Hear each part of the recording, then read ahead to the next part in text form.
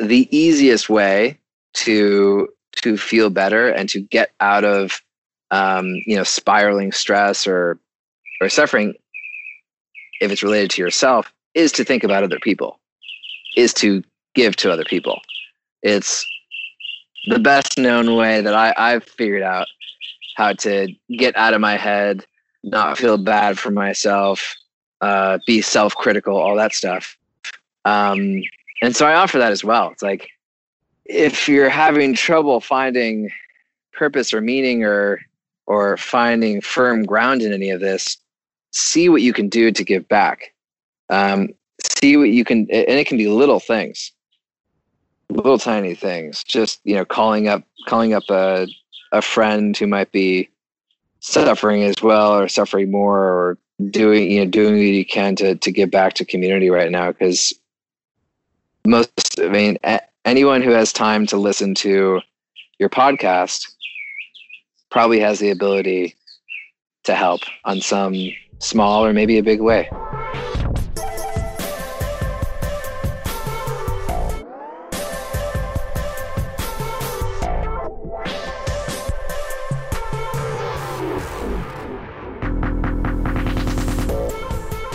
All right, everybody, welcome back to another episode of the Look Up Podcast. It is May 8th, 2020, and we are now 7 weeks into the coronavirus quarantine across the United States and the rest of the world. Many of us are starting to slowly come out of quarantine, many different places, including where I am here in France. And man, what a time. What an interesting situation that we all find ourselves in here, and an opportunity to really reflect and dive into what we find to be important, what's changed in our lives, what hasn't changed in our lives, connecting with those around us who we love, reevaluating our relationship to death and the economic machine that seems to drive most of our society.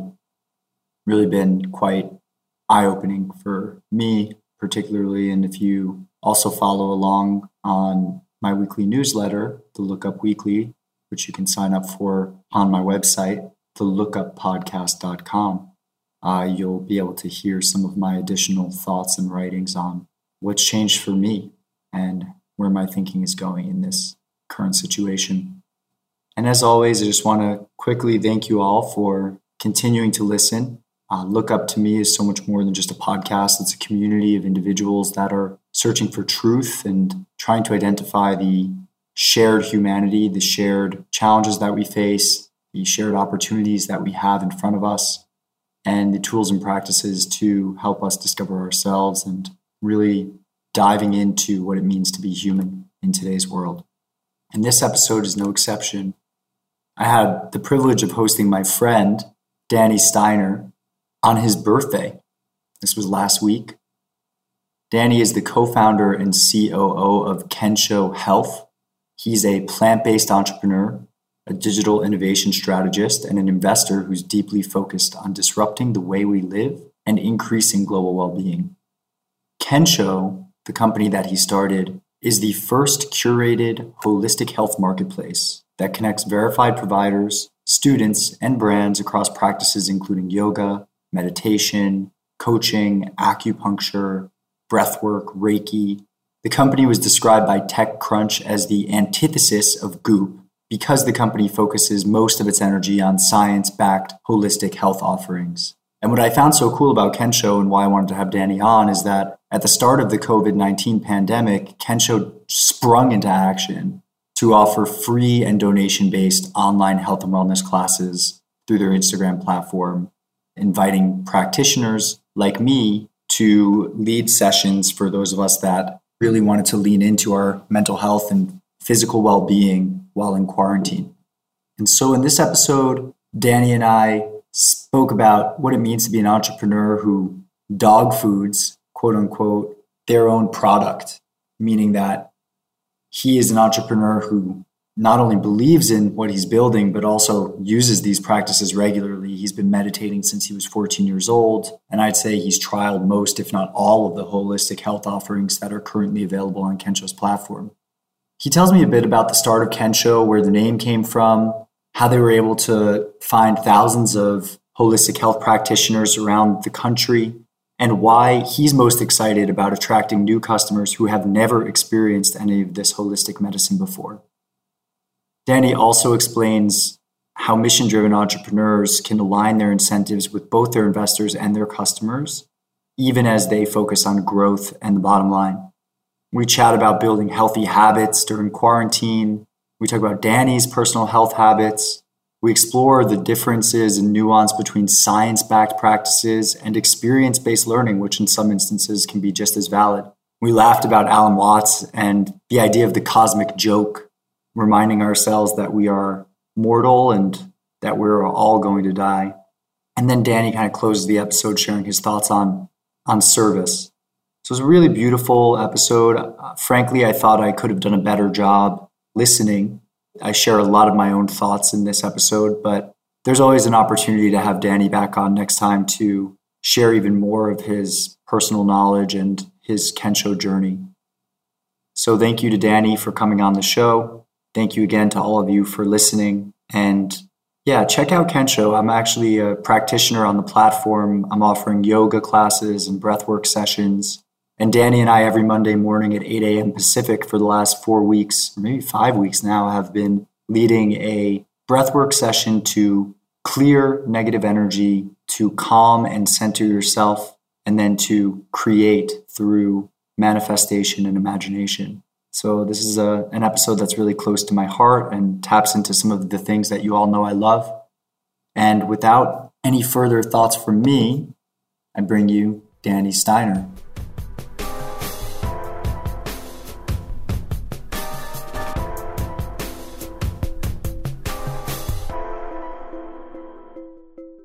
Danny, thanks for coming on the Lookup podcast. Appreciate it. You coming on last minute.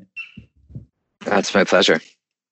Yeah, so we were, I was originally scheduled to record with someone else. We were literally in planning process of getting you on the show either next week or the following week, and it just fell into place. And it also happens to be your birthday.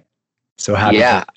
Thank you. Yeah, I cleared my morning to sort of allow myself to have time and space.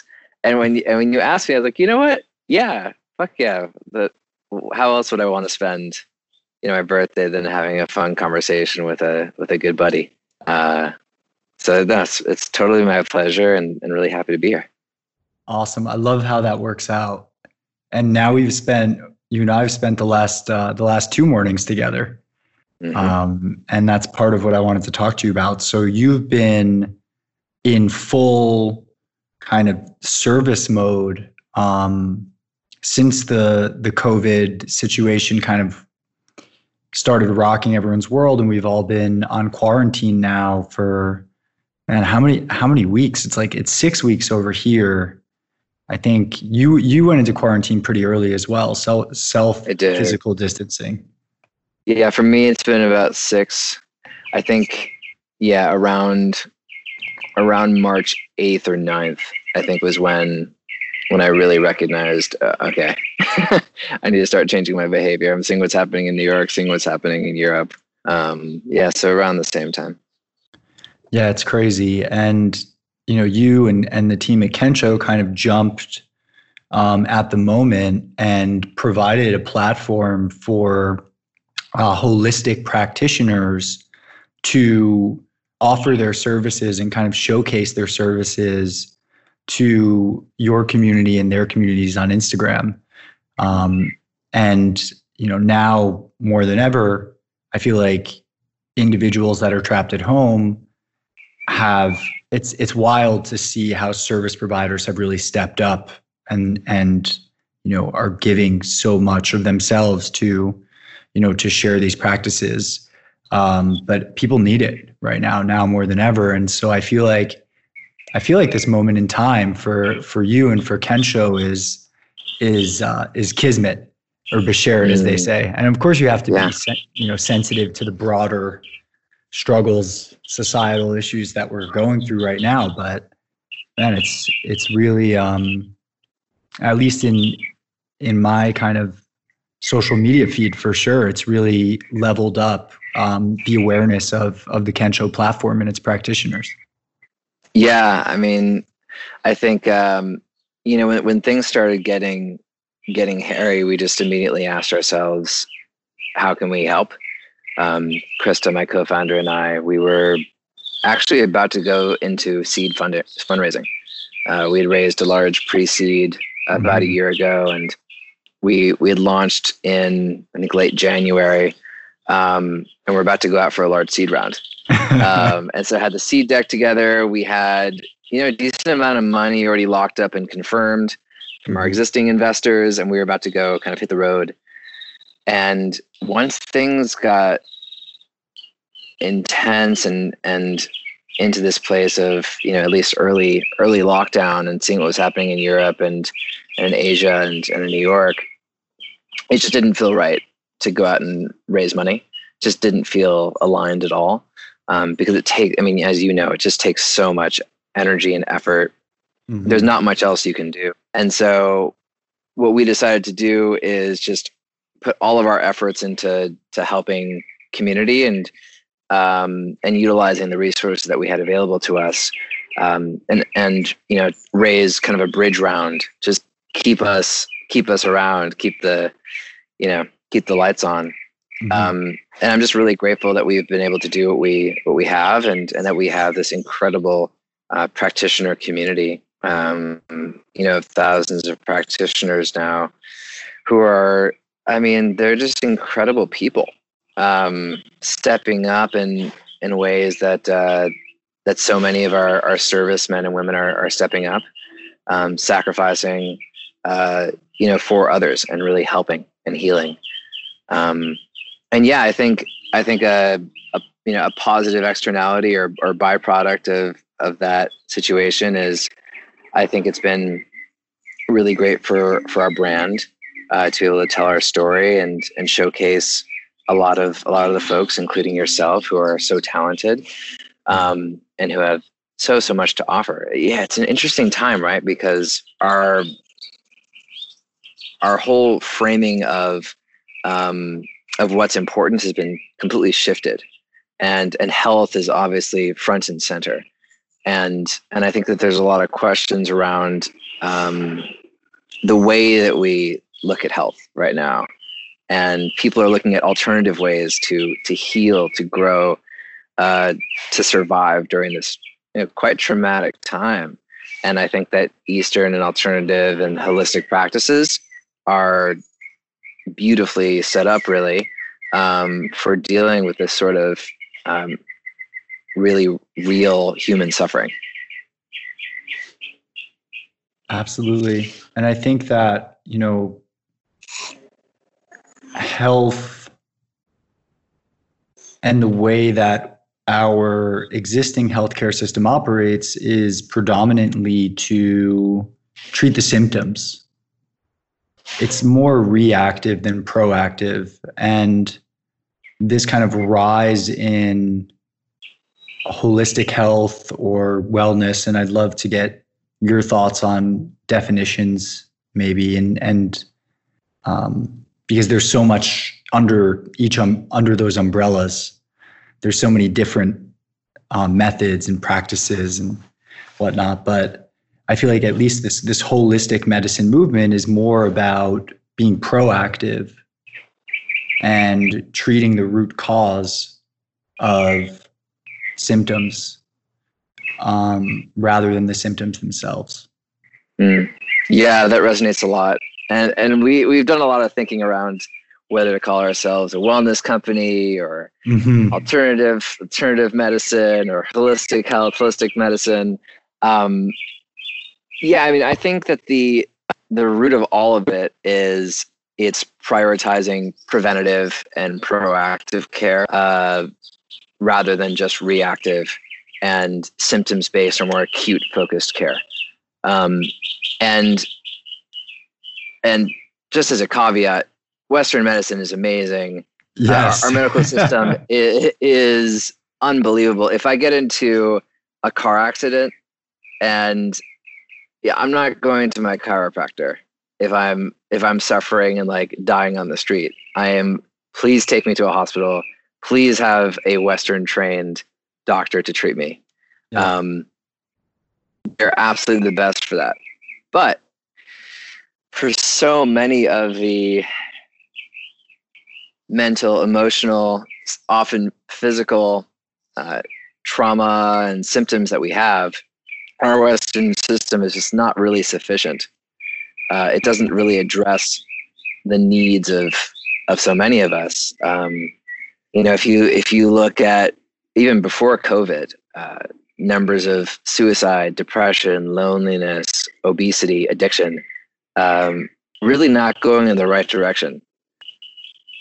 Absolutely. Even despite the fact that we're living in the richest country in the world, the richest country to have ever existed. We suffer from a lot of pain and suffering.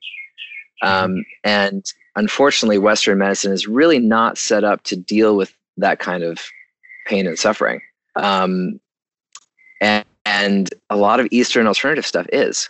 It was rooted in that, from meditation and yoga, which, I think we both have, you've studied a ton and I've studied quite a bit.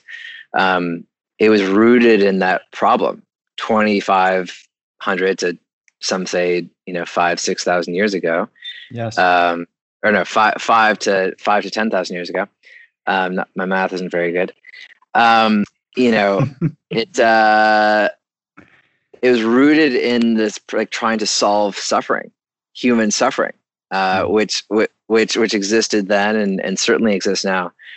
So for me, holistic health is really looking at the whole person, knowing that it's connected in all of its nuanced and variable ways, that psychological stress is related to diet, is related to physical treatment of the body, is related to spiritual health as well.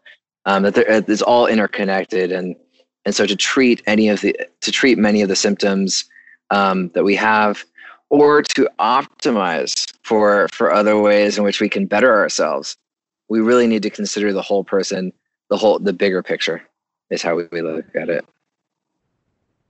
Yeah, absolutely. And I think, as you said, right, that important caveat of Western medicine is great and it has its place and it's necessary. And some of the miraculous surgeries, my father is an ophthalmologist, and he gives people the gift of sight, like people that could not have seen before. With laser surgery, now they can see. And cataracts and all those things. So it's fantastic that that's available to us. But as you said, there is a tremendous amount of suffering. And I was just thinking about this recently.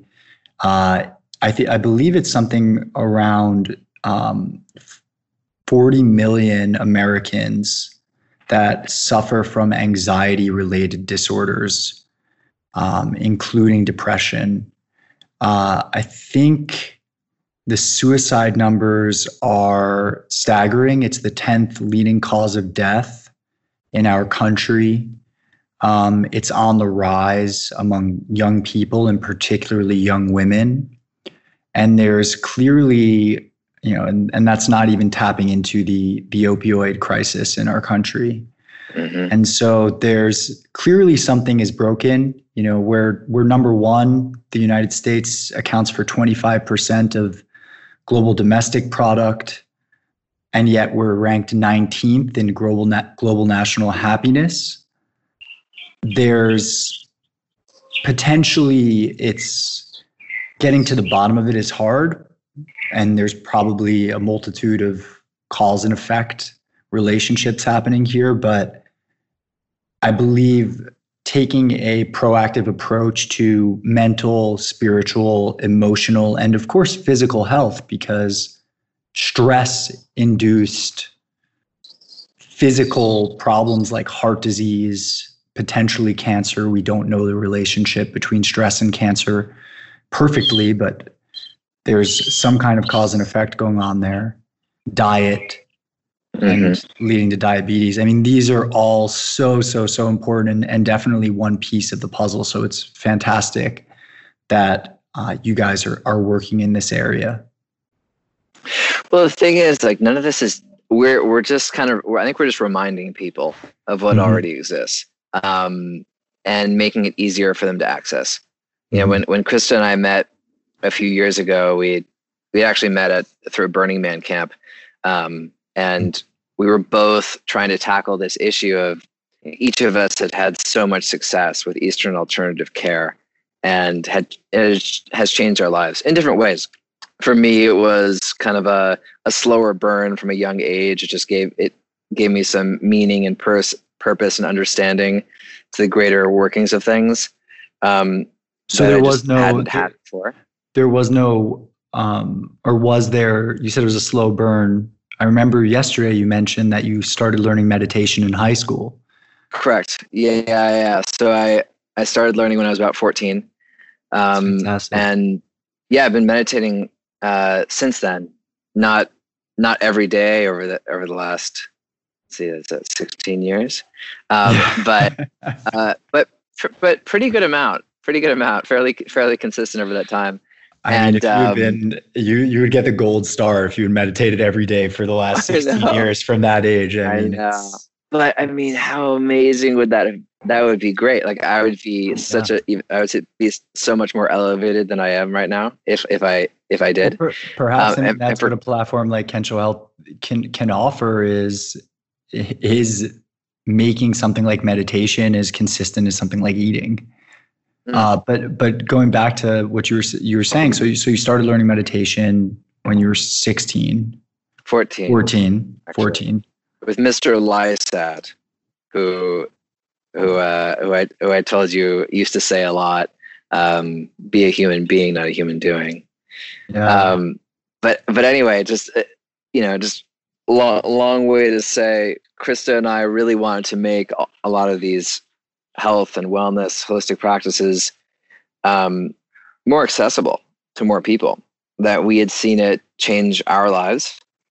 We had seen it change a lot of the lives of people around us in our bubble of Burning Man and entrepreneurship and generally privileged people living in LA and New York and San Francisco, et cetera. And we're like, how do we get You anticipated my next question. Like, how do we get more people to get access to this shit? Because it's not like it's expensive. Mm-hmm. You know, it's way less than going to Barry's boot camp once a week, whatever. In many cases, it can be free. Like meditation can be free, right? Like all you need is a little time. That's all you need. And so that was kind of the beginning of it. It's like, how do we make this more accessible? Spread the word, really. Spread the word of a lot of these practices that have been around for thousands and thousands of years. Some of them newer, but many of them old. Because man, our healthcare system is a little broken, and we believe very much, like our thesis is that holistic health is one of the main answers to a lot of these problems. And I know you guys are early in your development of the platform. I want to go down, there's two roads that I want to go down. So I'm going to say them now so that we can go back to the path that we don't take later on. We can circle back to it. The first path is the convergence of holistic healing and medicine with the capitalist, Western driven VC growth metric mentality, right? Like with some of the funds that have invested in your company, I know that they are looking for this specific revenue target at this specific valuation, and that user count and particular KPIs, key performance indicators for those listening at every round. And of course you want this to grow, but you want this to grow right. So and that also trickles down to the practitioners. As someone that's been offering, breath work through the Kenshō IG Live, kind of navigating as an individual what offerings are free and available to the community versus what offerings do I believe there needs to be a value transfer for? How do we determine kind of the correct value? So that kind of bleeding into capitalism and easing of suffering. That's one path that we can go down. So I'm going to leave that for you there. Good. And I'm excited about that. And then the other path is your early days right now.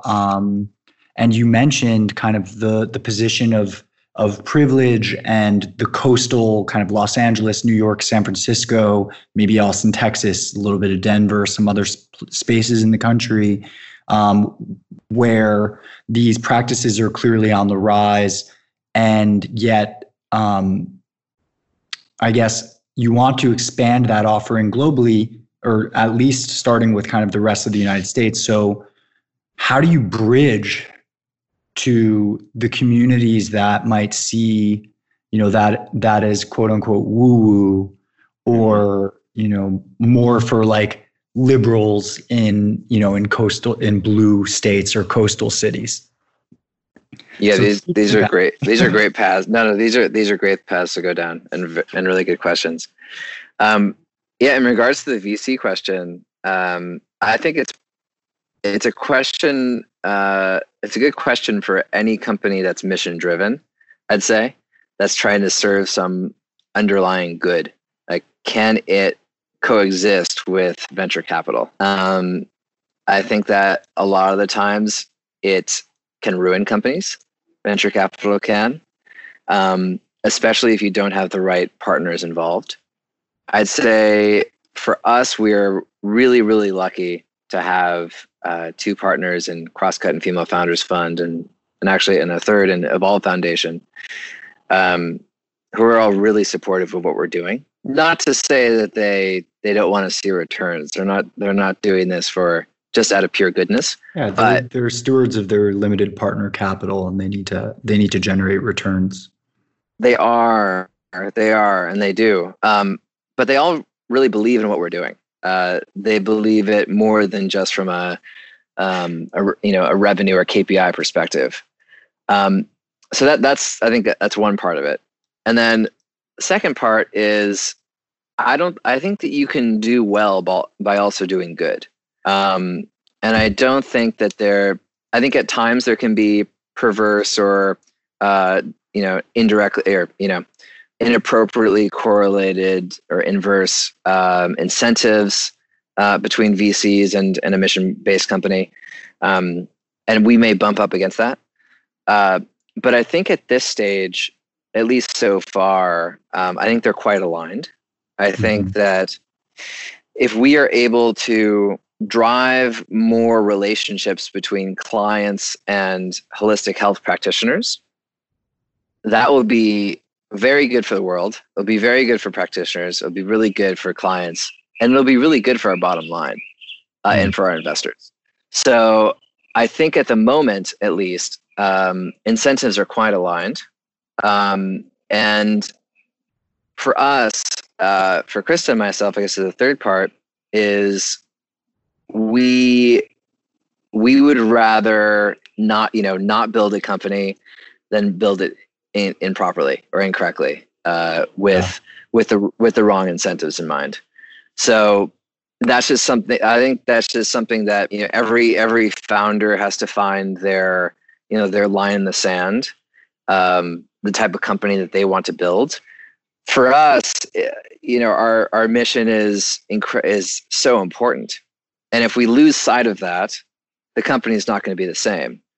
We are not going to do the same. We're not going to be as driven and dedicated to what we're doing if our mission shifts. If we're only focused on how many, just throwing out something here, how many ad dollars can we bring in next month, right? Yeah. So I think it's a great question. I think it's something that every founder needs to figure out for him or herself as they're going through it, because sometimes the incentives are not aligned. And I think that if you have a strong mission, a good business model, and really good partners in your VCs, ones that are looking at the long-term effects and the long-term return, I think that these incentives can actually be really aligned and mutually beneficial. Yeah, absolutely. I think there's certain times when it's especially in like the seed, pre-seed where you are, right? Like the growing of the user base is so aligned with the VC capital. And then, as you mentioned, kind of selling ads, right? Like that's when at a certain point, it's like, how do you monetize? And even companies like Facebook, which is now massive, they face that question, I think, in around like 2012. It's crazy to think not even a decade ago, they were trying to figure out how to make money. Mm-hmm. And it was like, it was a huge question mark. And with Steward, the company that I'm working on right now, it takes time to get to know the customer and to understand, we work with farmers. And so understanding the farmers and what their needs are and not wanting to blitz scale, quote unquote, just because you want to be able to serve them as best you can. And it seems like we're actually moving towards in a similar direction to Kenshō, in that it's the platform model where you're connecting, right, the supply side with the demand side seems to be a great way to scale up and kind of create that flywheel of incentive alignment for everyone. And so when you went about building Kenshō, because you said you already have thousands of practitioners on the platform, it sounds like first you started with let's bootstrap the supply side of this. So how'd you go about building this Rolodex of incredible holistic health practitioners that you have? Yeah, we with any marketplace, it's always a chicken or egg problem. You hear that a lot. And we heard that a lot in our initial meetings. Like, okay, great. Like, yes, we see there's a supply. Yes, we see there's demand. Which one are you going to focus on first? And we just thought the supply made the most sense from the beginning. And so at the start, it was just hustling. It was just reaching out individually, actually, having 20, 30-minute conversations with every provider, every practitioner, explaining what Kenshō is about, explaining why they should join, what would be in it for them. And, part of it was like, we're kind of figuring it out as we go, as I was telling the story. Right. With startups. And then we were lucky enough to be introduced and eventually partner with this large network of holistic health practitioners in New World Native. And Ray Hughes is now leading our community. And she brought over a lot of her people with her. And that allowed us to scale fairly quickly on that end. And then kind of begin focusing on the demand side of things too, and scaling up that, which, as you mentioned, with the flywheel effect, obviously are interrelated. I have so many questions because I like, there's the business side of my mind that wants to start to like go into some of the questions around, the customer retention and things like that. But there's also just this other part of me that wants to just talk about the various offerings on the platform and kind of what you're seeing, what emerging trends you're seeing. It's always tough to figure out where to go next. Well, first of all, let's circle back to that earlier question. So how are you thinking about communities because you kind of responded very well to the VC point, which is you figured out a way to align the incentives of all the stakeholders in your company, the practitioners, the consumers, the investors, yourselves, which is fantastic.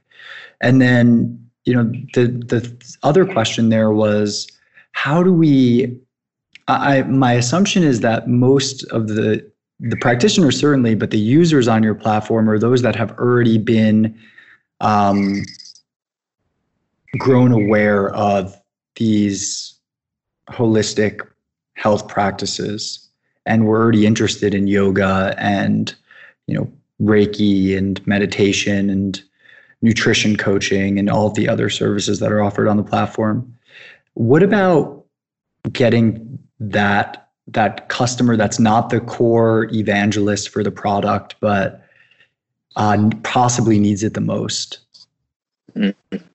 Yeah. I mean, I think that's the biggest opportunity. both from Yeah. a business perspective and from a perspective of the most change that we can drive in our society. The mom who lives in Brentwood, California, who's doing yoga 3 times a week and spends $50 a week on juices, and who loves Goop. Definitely would love her to use our platform and think that there's a lot of benefit to her. But I think that the farmer in Nebraska who, is suffering from real stress around making ends meet or whatever have you, I think that the potential growth for that person is far greater.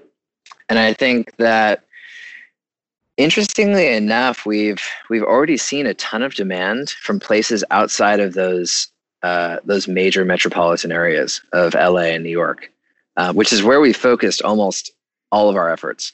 I used to live in New York, have a big community there. We saw those as the 2 biggest markets. As you mentioned, kind of the lowest hanging fruit for us. But regardless of that, we've seen a lot of interest and demand from other parts of the country. We see practitioners popping up and applying from rural parts of Texas and Alabama, like really from pretty much all the 50 states, which is crazy. That's awesome. Even though we haven't advertised to them. We've done very little advertising anyway. So that's one part of it. It's like there actually is already demand.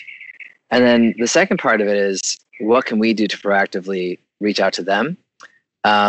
Luckily, many of our practices are already very remote or very virtual by nature.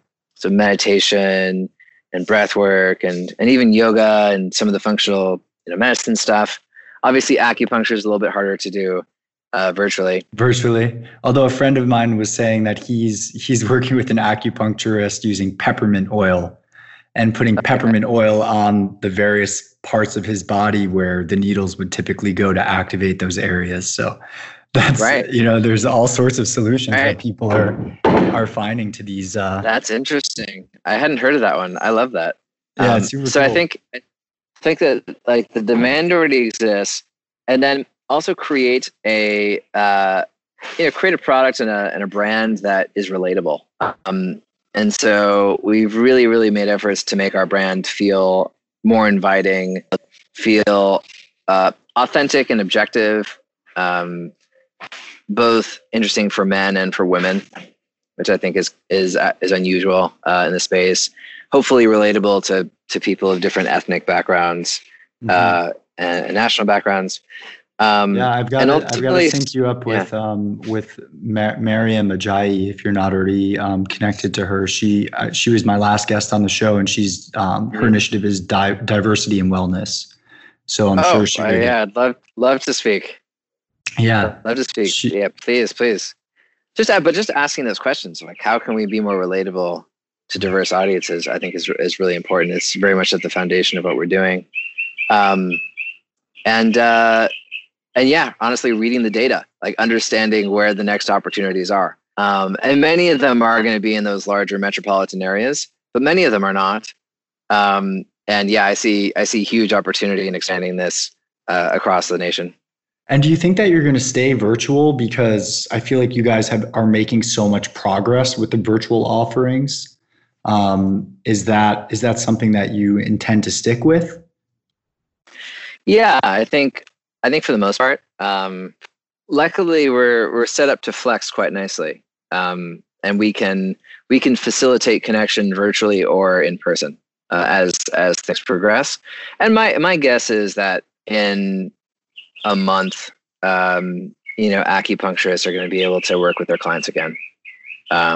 For instance, and body workers as well, and we'll be able to do smaller group in-person things. We may not have the mass meditations of Big Quiet in Madison Square Garden anytime soon, but I do think that we'll have kind of smaller group in-person stuff. So yeah, we're definitely going to push on virtual. I think that this is an interesting time for health of all types. That we're shifting to at least asking the question, does this need to be in person? Could this be easier to facilitate over Skype, like we're doing here?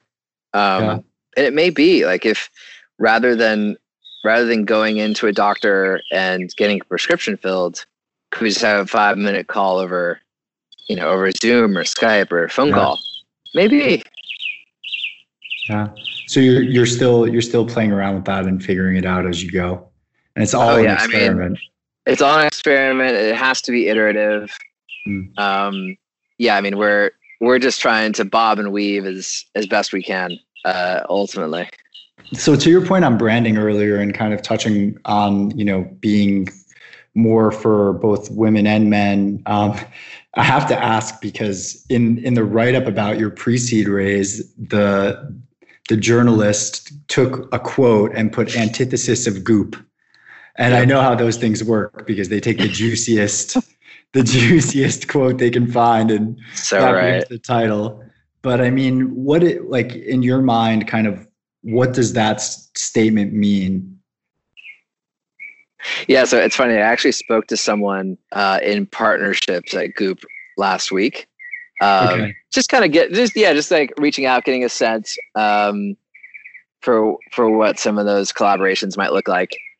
Because I think Goop is an amazing brand, right? And it speaks to a lot of people, mostly women, mostly wealthy women, frankly, living in metropolitan cities. But that group is incredibly influential, and it's still it's a very important group.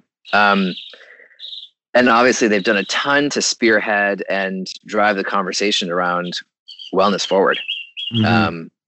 With Goop Lab, and some of it is not necessarily positive, of course, but at least it's certainly in conversation. And they're doing a lot of good work. So yeah, antithesis of Goop. It was a comment that my co-founder made, sort of offhandedly, actually, and I think immediately afterward was like, "Please don't print that." And they were like, "No, no." Of course, that was you didn't say it's off the record. Right, exactly. I've had some experiences with that sort of thing. But to us, that just means that we're not sensationalist.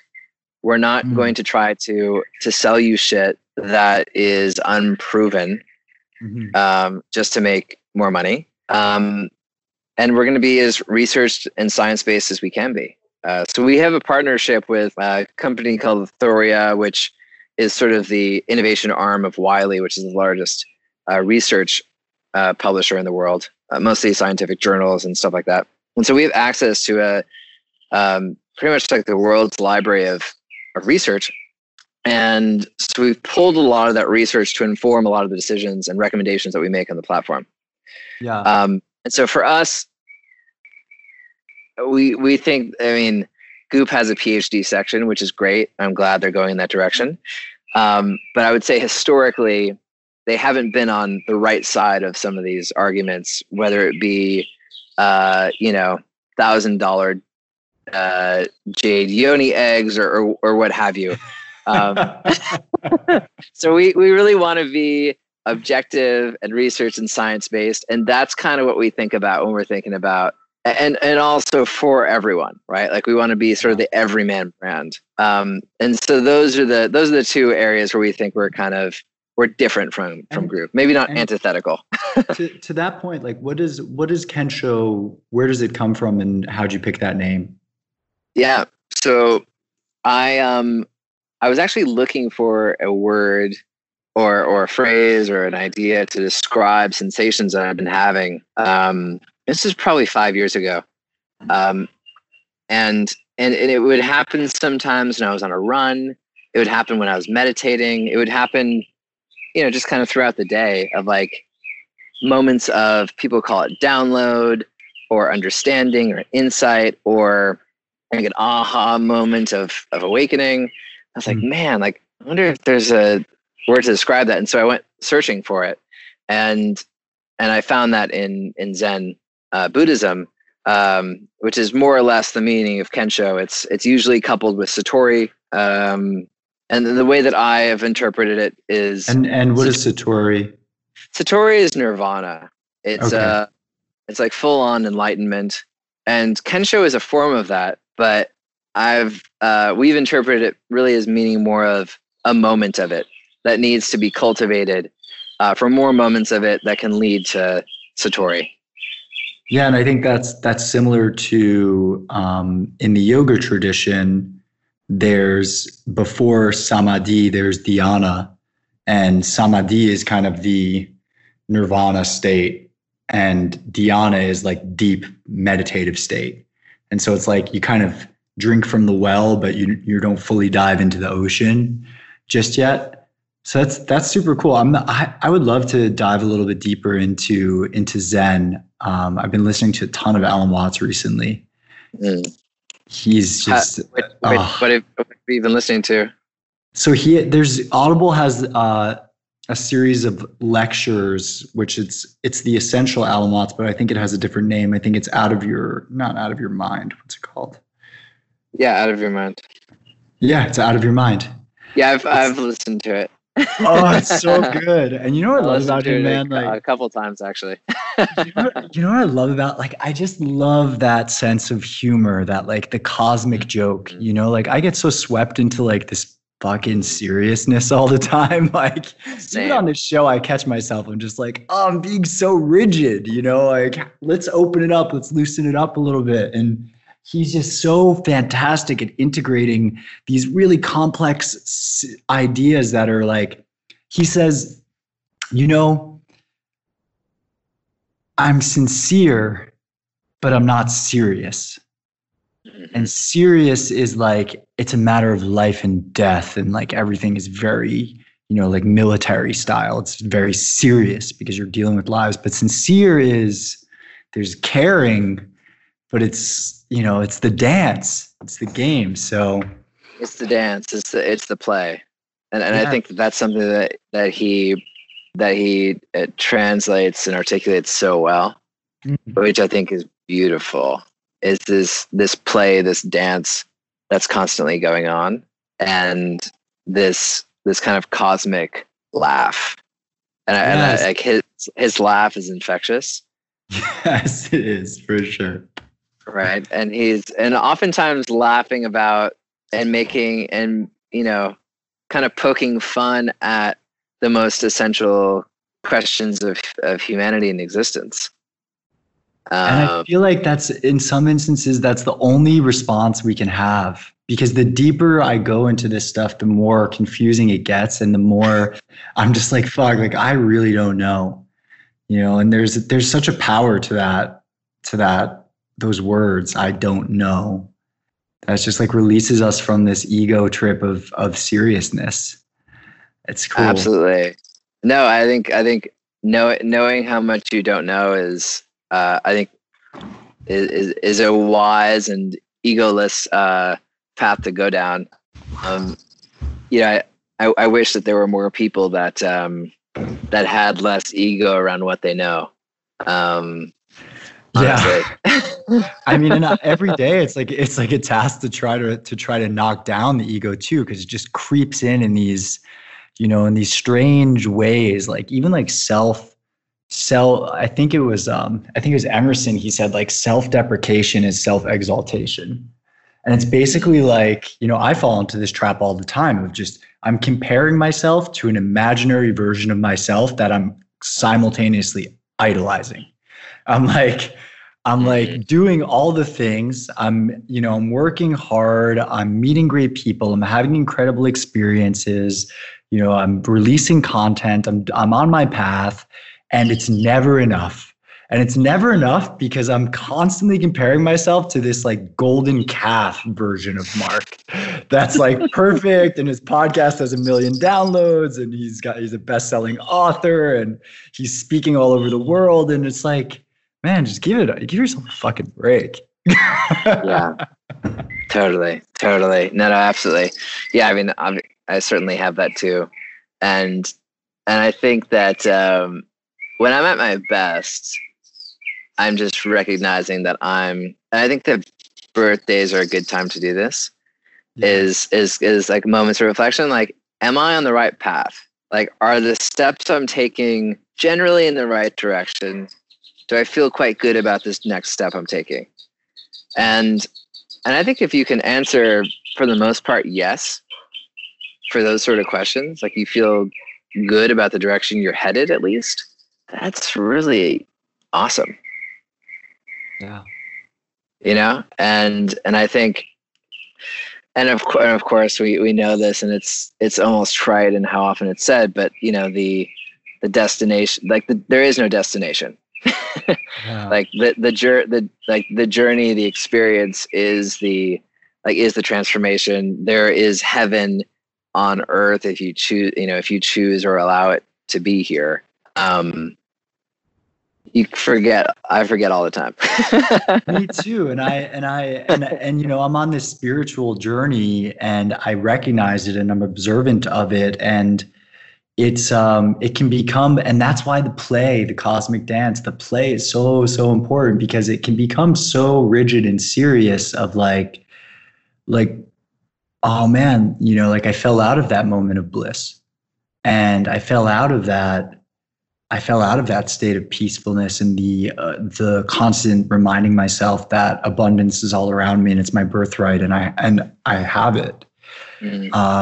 And then there can be this harsh kind of critic that comes back and is like, yeah, like you're just not there, man. You know, you're not there yet. Like, do you have any tools to remind yourself to take, you know, to be sincere without serious, or to laugh or whatever it may be? Well, so the breath is super important for me, as you know, because we've been doing some breath work together, and sometimes just like getting weird, like doing a lion's breath, just like like physically like making a weird face and just like getting it out. By the way, I have some friends that joined not this live, but the live last week, and they joined right when I was going like lion's breath, like eyes out of my head, like tongue out, and they were like, whoa. What the heck is going on? Which is so perfect. And I think, you know, what I'm missing in life right now, because I haven't enjoyed like kind of the virtual dances, and, you know, maybe for your birthday we can do some celebrating, but like, you know, dance and getting weird at a festival, you know, that kind of just the serendipity that can happen in those types of spaces, and the music and the fun, like, and just the flow of our bodies just getting super weird. That to me is truly medicine. You know, I don't know if you have ecstatic dance practitioners on the platform. Yeah, we do. And I love Five Rhythms and ecstatic dance and Kenshō and yeah myself. Well, I wanted to, on that note, like we are speaking of Watts and kind of the role that he might play in something like Kenshō, and then tying in kind of the data, because we need data and we need science, because we need to be able to bridge the gap for those individuals that require that type of kind of scientific method behind these practices. Validation, yeah, rather than experience. And I'm reminded of a quote right now that I'll share. Babaji said, and this is Yogananda. I'm holding up a card. This is Yogananda's guru's guru, and he's like this, supposedly just like evaporated in a cave in the Himalayas like a couple hundred years ago. But he came back to speak to Yogananda before Yogananda went off to another planet. Straight up, speaking of science and bridging the gap between these things, because, you know, autobiography of a yogi is not in the nonfiction section. In your books. No, that is all over the place. Yeah, it's wild. It gets out there, right? And this stuff can really get out there. But Babaji said, truth is for the earnest seekers, not for those of idle curiosity. It's easy to believe when one sees. No soul searchings are then necessary. Supersensual truth is deservedly discovered by those who overcome their natural materialistic skepticism. So, yeah, I'll let that sit for a second. But yeah, I want to get your take because it's like, you want to be as based in science as possible. But then there are certain things like even as I'm going through and giving the breath as an offering, I'm like, okay, well, this is what the yogi said about the nadis. And the nadis are supposedly these 72,000 psychic channels. But as someone that really lives in the rational often and likes science-based and validation as well, I have a hard time making those claims outright and saying like, you're cleansing your nadis. And so I like to offer like the option, but then I guess for you as the platform, right, for practitioners to come on, and there's a rigorous process. Like it took me, I think, a few hours and then multiple days of validation, checks to be accepted onto the platform. We know each other, which I think is fantastic. But how do you police the platform? Mm-hmm. And I use that phrase intentionally as well, because then it's like, how much responsibility does the platform have to actually be the police? Now we're seeing platforms like Medium and Twitter taking down certain posts, and that's a slippery slope. So Totally. not a question, but would love for your thoughts No, on it's definitely something that we discuss, and it's evolving all the time. Honestly, Yeah. we want to be as open and transparent and reliable as possible, and so we're bringing in all the research that says things are really effective, all the research that says things that are not. For stuff for yoga and meditation, there's actually quite a bit of research out there proving it's really helpful for reducing stress, for PTSD, et cetera. For stuff like breath work, there's actually a lot less research out there, even though we know it to be really effective. And I'm confident that research will show that to be the case. So it's kind of a balance of our experience as practitioners ourselves, and as connoisseurs of holistic health practices, and also kind of coupling that with our more science backgrounds, and trying to make this objective as possible. So ultimately, I think it's like, just try to be a trustworthy, reliable friend that doesn't have a lot of ego, that knows a lot, and we just want to share what we know. Luckily, like, there are some tools that will help police this, right? Like, we're going to have reviews on the platform. We've already begun to, but it's taking time to build up. And yeah, ultimately we'll do our best, but it's tricky. It's not black and white at all. Yeah, the platform game is tricky in that way. I mean, as I said, like the largest platforms out there struggle with this, with that challenge. But it's also just, like for me, I can fucking go do an alien channeling session with some gentleman on Zoom and be like, that was a profound experience, and Right. and hold space for that without then, necessarily, trying to get abducted or whatever. But We all need different things, right? Like, some of us need to know that something is proven with a meta-analysis, double-blind, longitudinal study. yeah, Like, someone just needs to know, like, this is as foolproof as possible. And other people are a bit more trusting and willing to experiment and play. Both are great. And I think that if both of them do have that earnest curiosity, or earnest seekers, as it was mentioned in that quote, they both will find their own path. Like, we all have our own path. Like, for many people, it might be like they're actually more attracted to the stuff that's super out there. Maybe some of like the energy work that's less scientifically proven. They may find themselves like then going into yoga from there. Or maybe it's someone who starts off and like they see that acupuncture is supported by Medicaid and Medicare now, like, okay, that seems more trustworthy. We'll go in there, but they actually may end up in energy work after a while, after determining like, oh, like there's some interesting stuff with acupuncture. There's all this stuff around energy channeling through my body. That's really interesting. I want to learn more about that. So I think ultimately it's just about meeting people where they're at and providing many different paths, because there's no one path.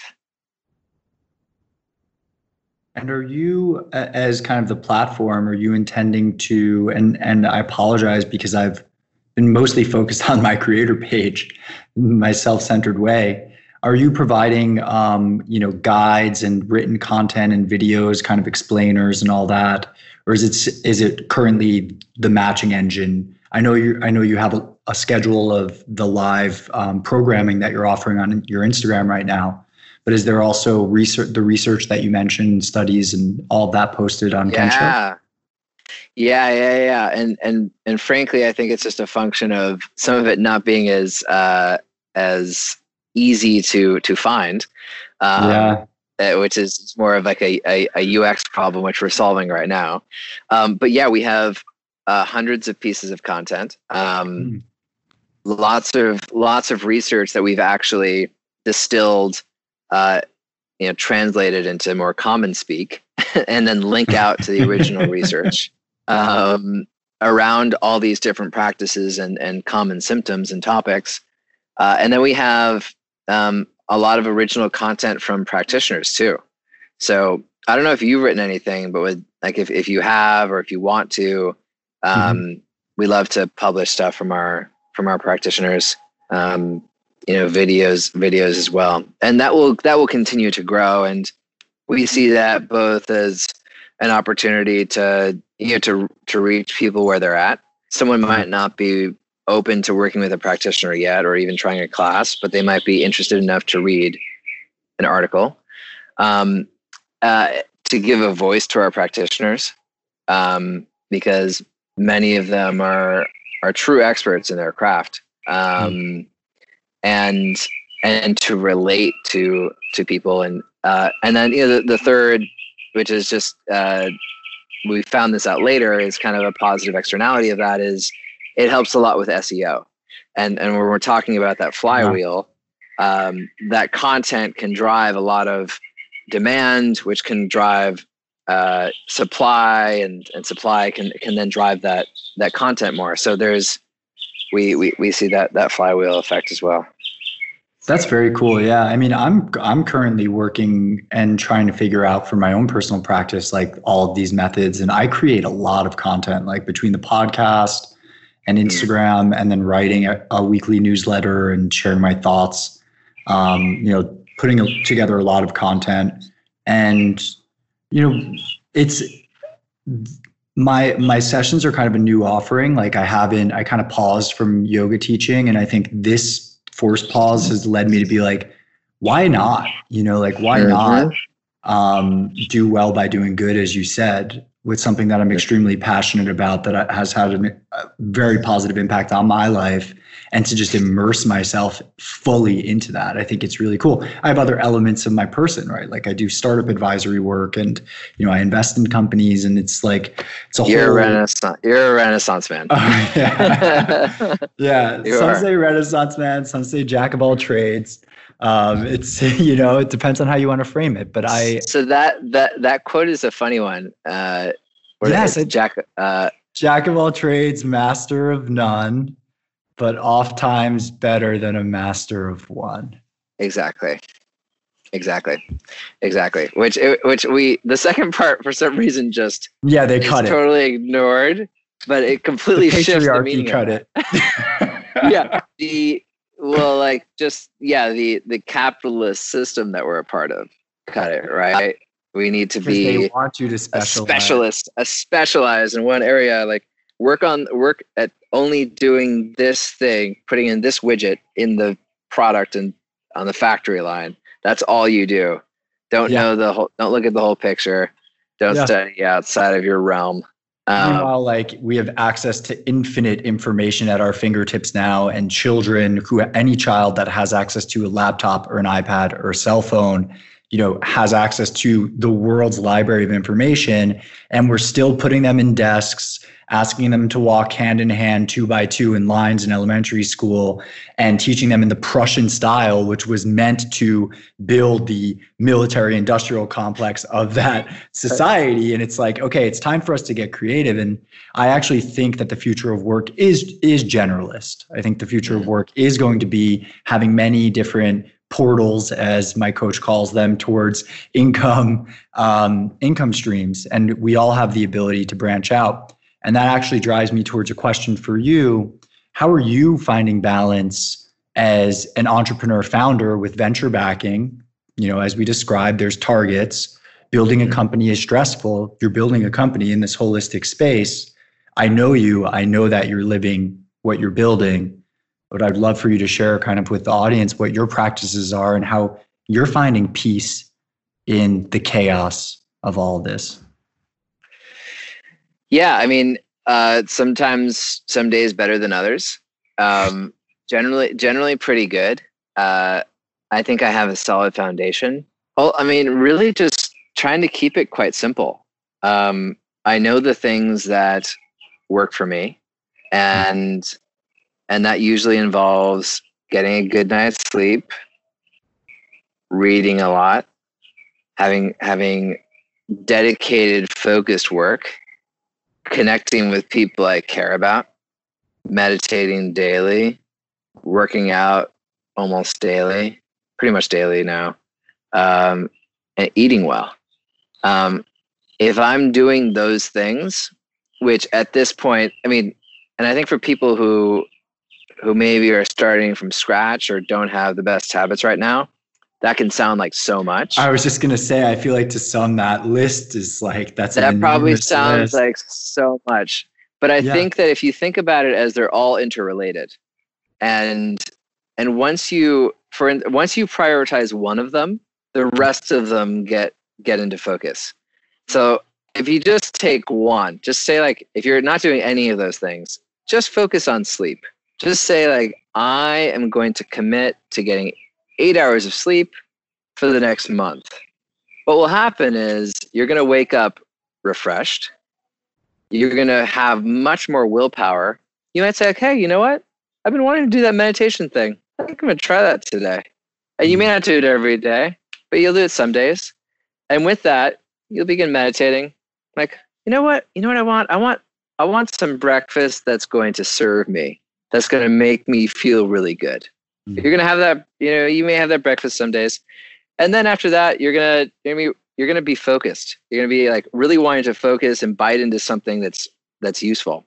And because you're prioritizing your time like that, you're going to want to fill it with friends and people who you love and who give you purpose and meaning.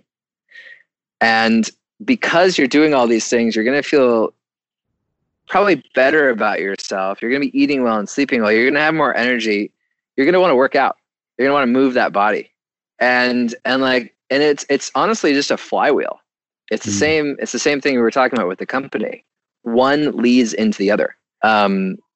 Ultimately, it's just about like doing your best to love this vessel and imperfect being that you are. And gosh, there are days when I certainly don't, and there are like mornings where I do, and then afternoons where I'm like, ugh. but ultimately, just like trying to do things that I know will make me feel really good, not just in the moment, but throughout the day, throughout the week, throughout my life. So doing that stuff, I found really helpful.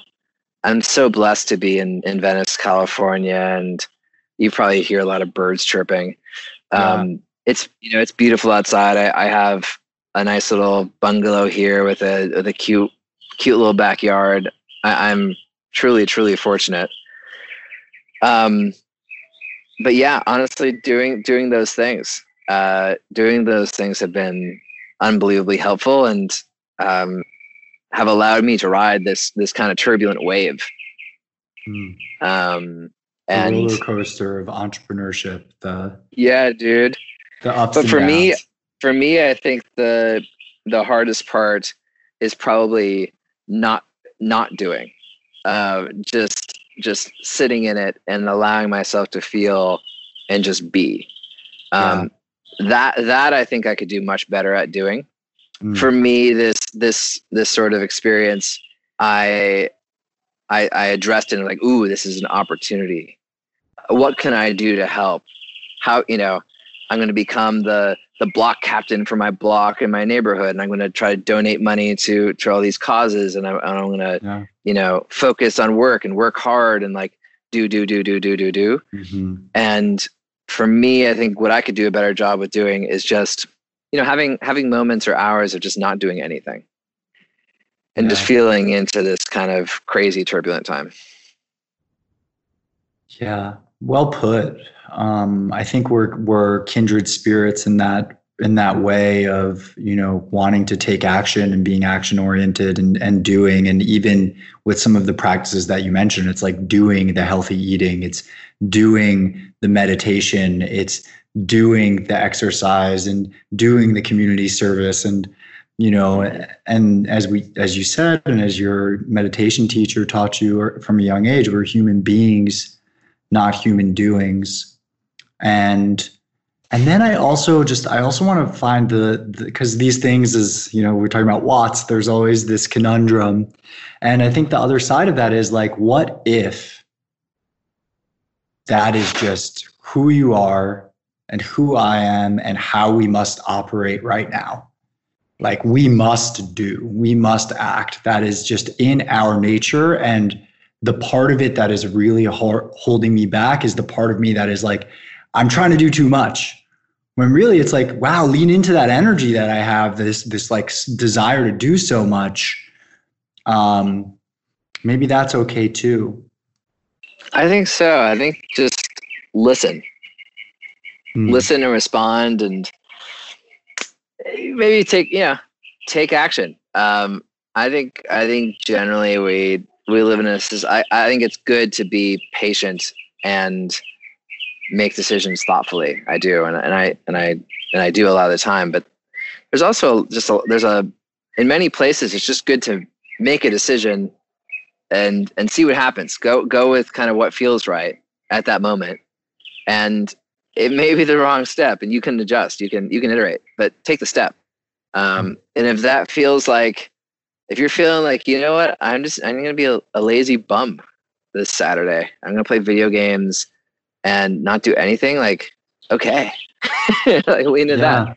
But I do think that during this time, and I know a lot of people are suffering so much, and I do come from a place of privilege at this moment, healthy and happy and comfortable.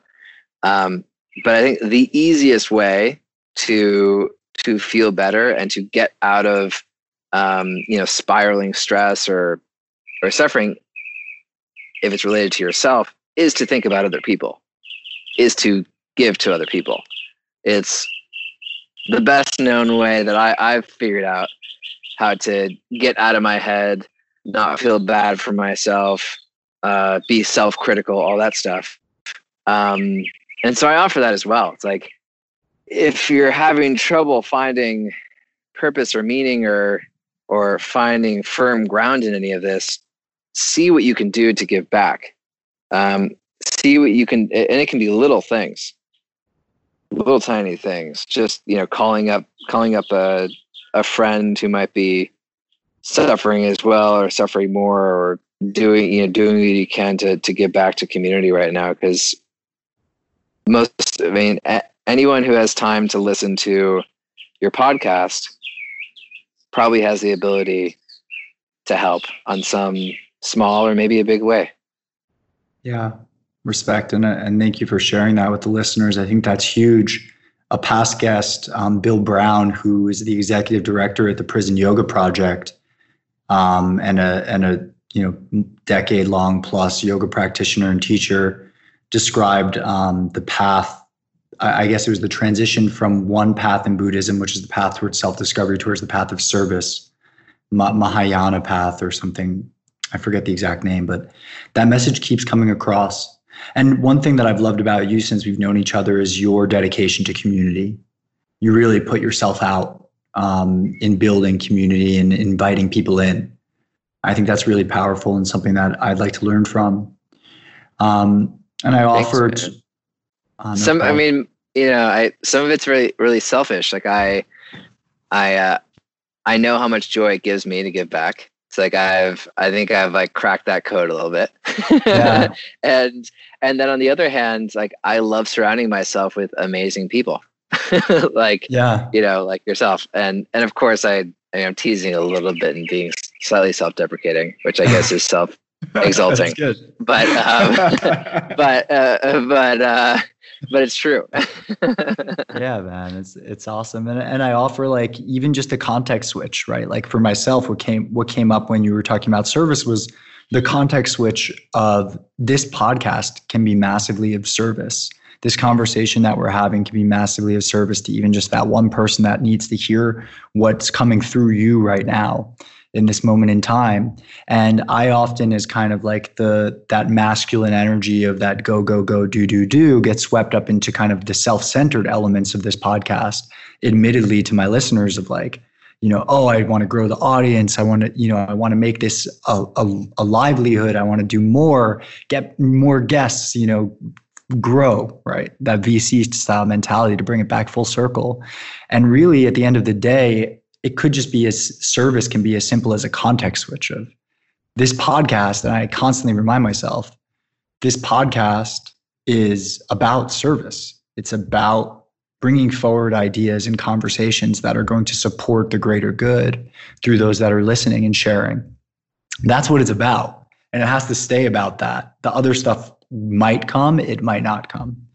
But that message of service that I keep hearing from the wonderful people that I bring on to this show, like you, is I think it's there for me as much as it's there for the listeners. So respect, and I'm so happy that we got to record this.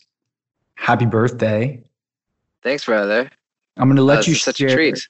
I'm going to invite you to share kind of like one or two things, whatever that you want to leave the listeners with. But first, I have this burning question. What are you most excited for post-quarantine?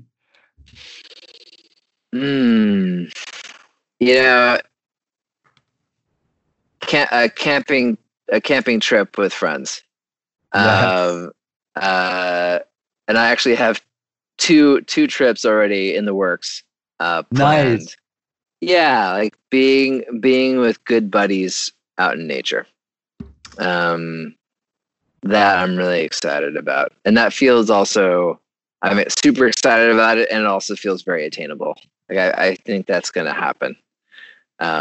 Yes, I would love to, get sweaty and boogie and dance in a pack and like in the desert or in a packed warehouse somewhere. I think that's a little less likely right now. But heck yeah, I'd love to do that too. but being in nature with friends sounds perfect. Where are you heading? Joshua Tree or? Most likely we're talking Sierra or near the Sequoias or yes, stuff like that would be really fun. Most likely in California. Not entirely sure what that looks like yet. Yeah. Awesome. Enjoy that. And then thanks. Before you go, if there's anything that you want to leave the listeners with, any last thoughts, how they can find you or something different, whatever. Sure. First off, thank you so much for having me on. It was such a pleasure. Really fun way to spend my birthday morning. And thank you for giving me, an hour plus of your time on your birthday. It's great. And I love having conversations like this. Fuck yeah. Super fun.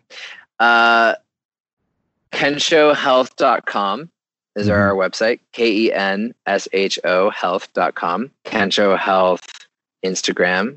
We're on Twitter as well, but not as active. And my personal account for Instagram is DASTEINE, Stein, with an E at the end. There was a Denise Steiner at Princeton, and so I got the Stein with an E at the end at Princeton.edu. which I don't know why I was pretty early on to Gmail and Instagram. Like I definitely could have changed that, but I just kept that username. That's great. And yeah, so I have it for everything. And yeah, and we'll link in the show notes to cool, all the cool. accounts, your personal and Kenshō for sure. Great. Yeah, and something I was thinking about earlier, which I'll leave people with, is one of the tools that I use throughout my days, which helps a lot, and I think always brings a smile, kind of a cosmic smile on my face, is reminding myself that I'm going to die. And I know that sounds to some like being a bit morbid, but in the sort of Michael Singer Untethered Soul sort of way, linking back to I think the conversation we had a little bit yesterday, can be a wonderful tool for learning how to live. Maybe perhaps the best tool, right? And it's bound to happen. So I have this app called We Croak that reminds me it reminds me to die 5 times a day. It's just a little blurb that says, just remember you're going to die. And then you can click in, and it often has kind of a poignant or not even quote sort of around death.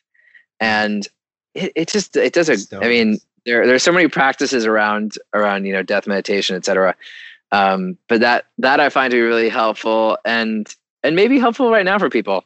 Just remembering, like, as bad as things are, we're still alive. We're still kicking. We even in the darkest moments of pain, we're still feeling, and still conscious of what's going on, which is a gift. Awesome. Thank you for sharing that. It's a great place to leave this, and have a wonderful birthday. Thank you. Best of luck to you and the Kenshō team. I know you guys are building something special, and it's been exciting to watch the journey. And I'll see you next Monday for our breathwork session. Awesome. Have a great rest of your evening there. I'll talk to you really soon. Thank you, sir.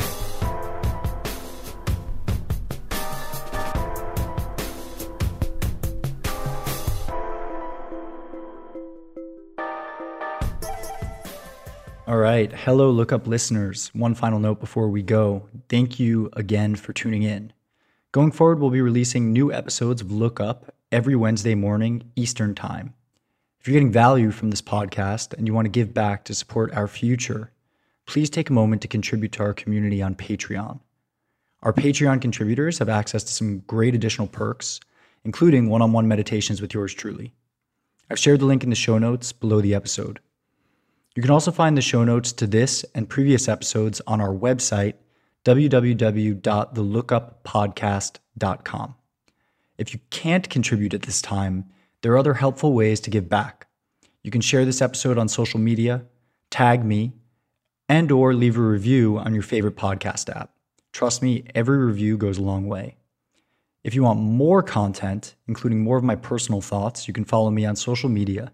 My handle on both Instagram and Twitter is @WarkMeinstein, WarkMeinstein, or you can subscribe to the Lookup Weekly newsletter on my website. I'm also very responsive to email, so feel free to send questions, booking inquiries, speaking requests, and sponsorship opportunities to marc@thelookuppodcast.com. Finally, for those of you that don't know, I lead virtual yoga, breathwork, and meditation classes, as well as one-on-one coaching and teaching sessions, which you can book from the website or my social media accounts. Thank you to Sam Palumbo and Patch Kid Music for the great intro and outro tunes and for the sound engineering. Thank you, brother. And thank you to all of you listeners for continuing to support the show, for tuning in, and I hope that you've been enjoying this journey as much as I have.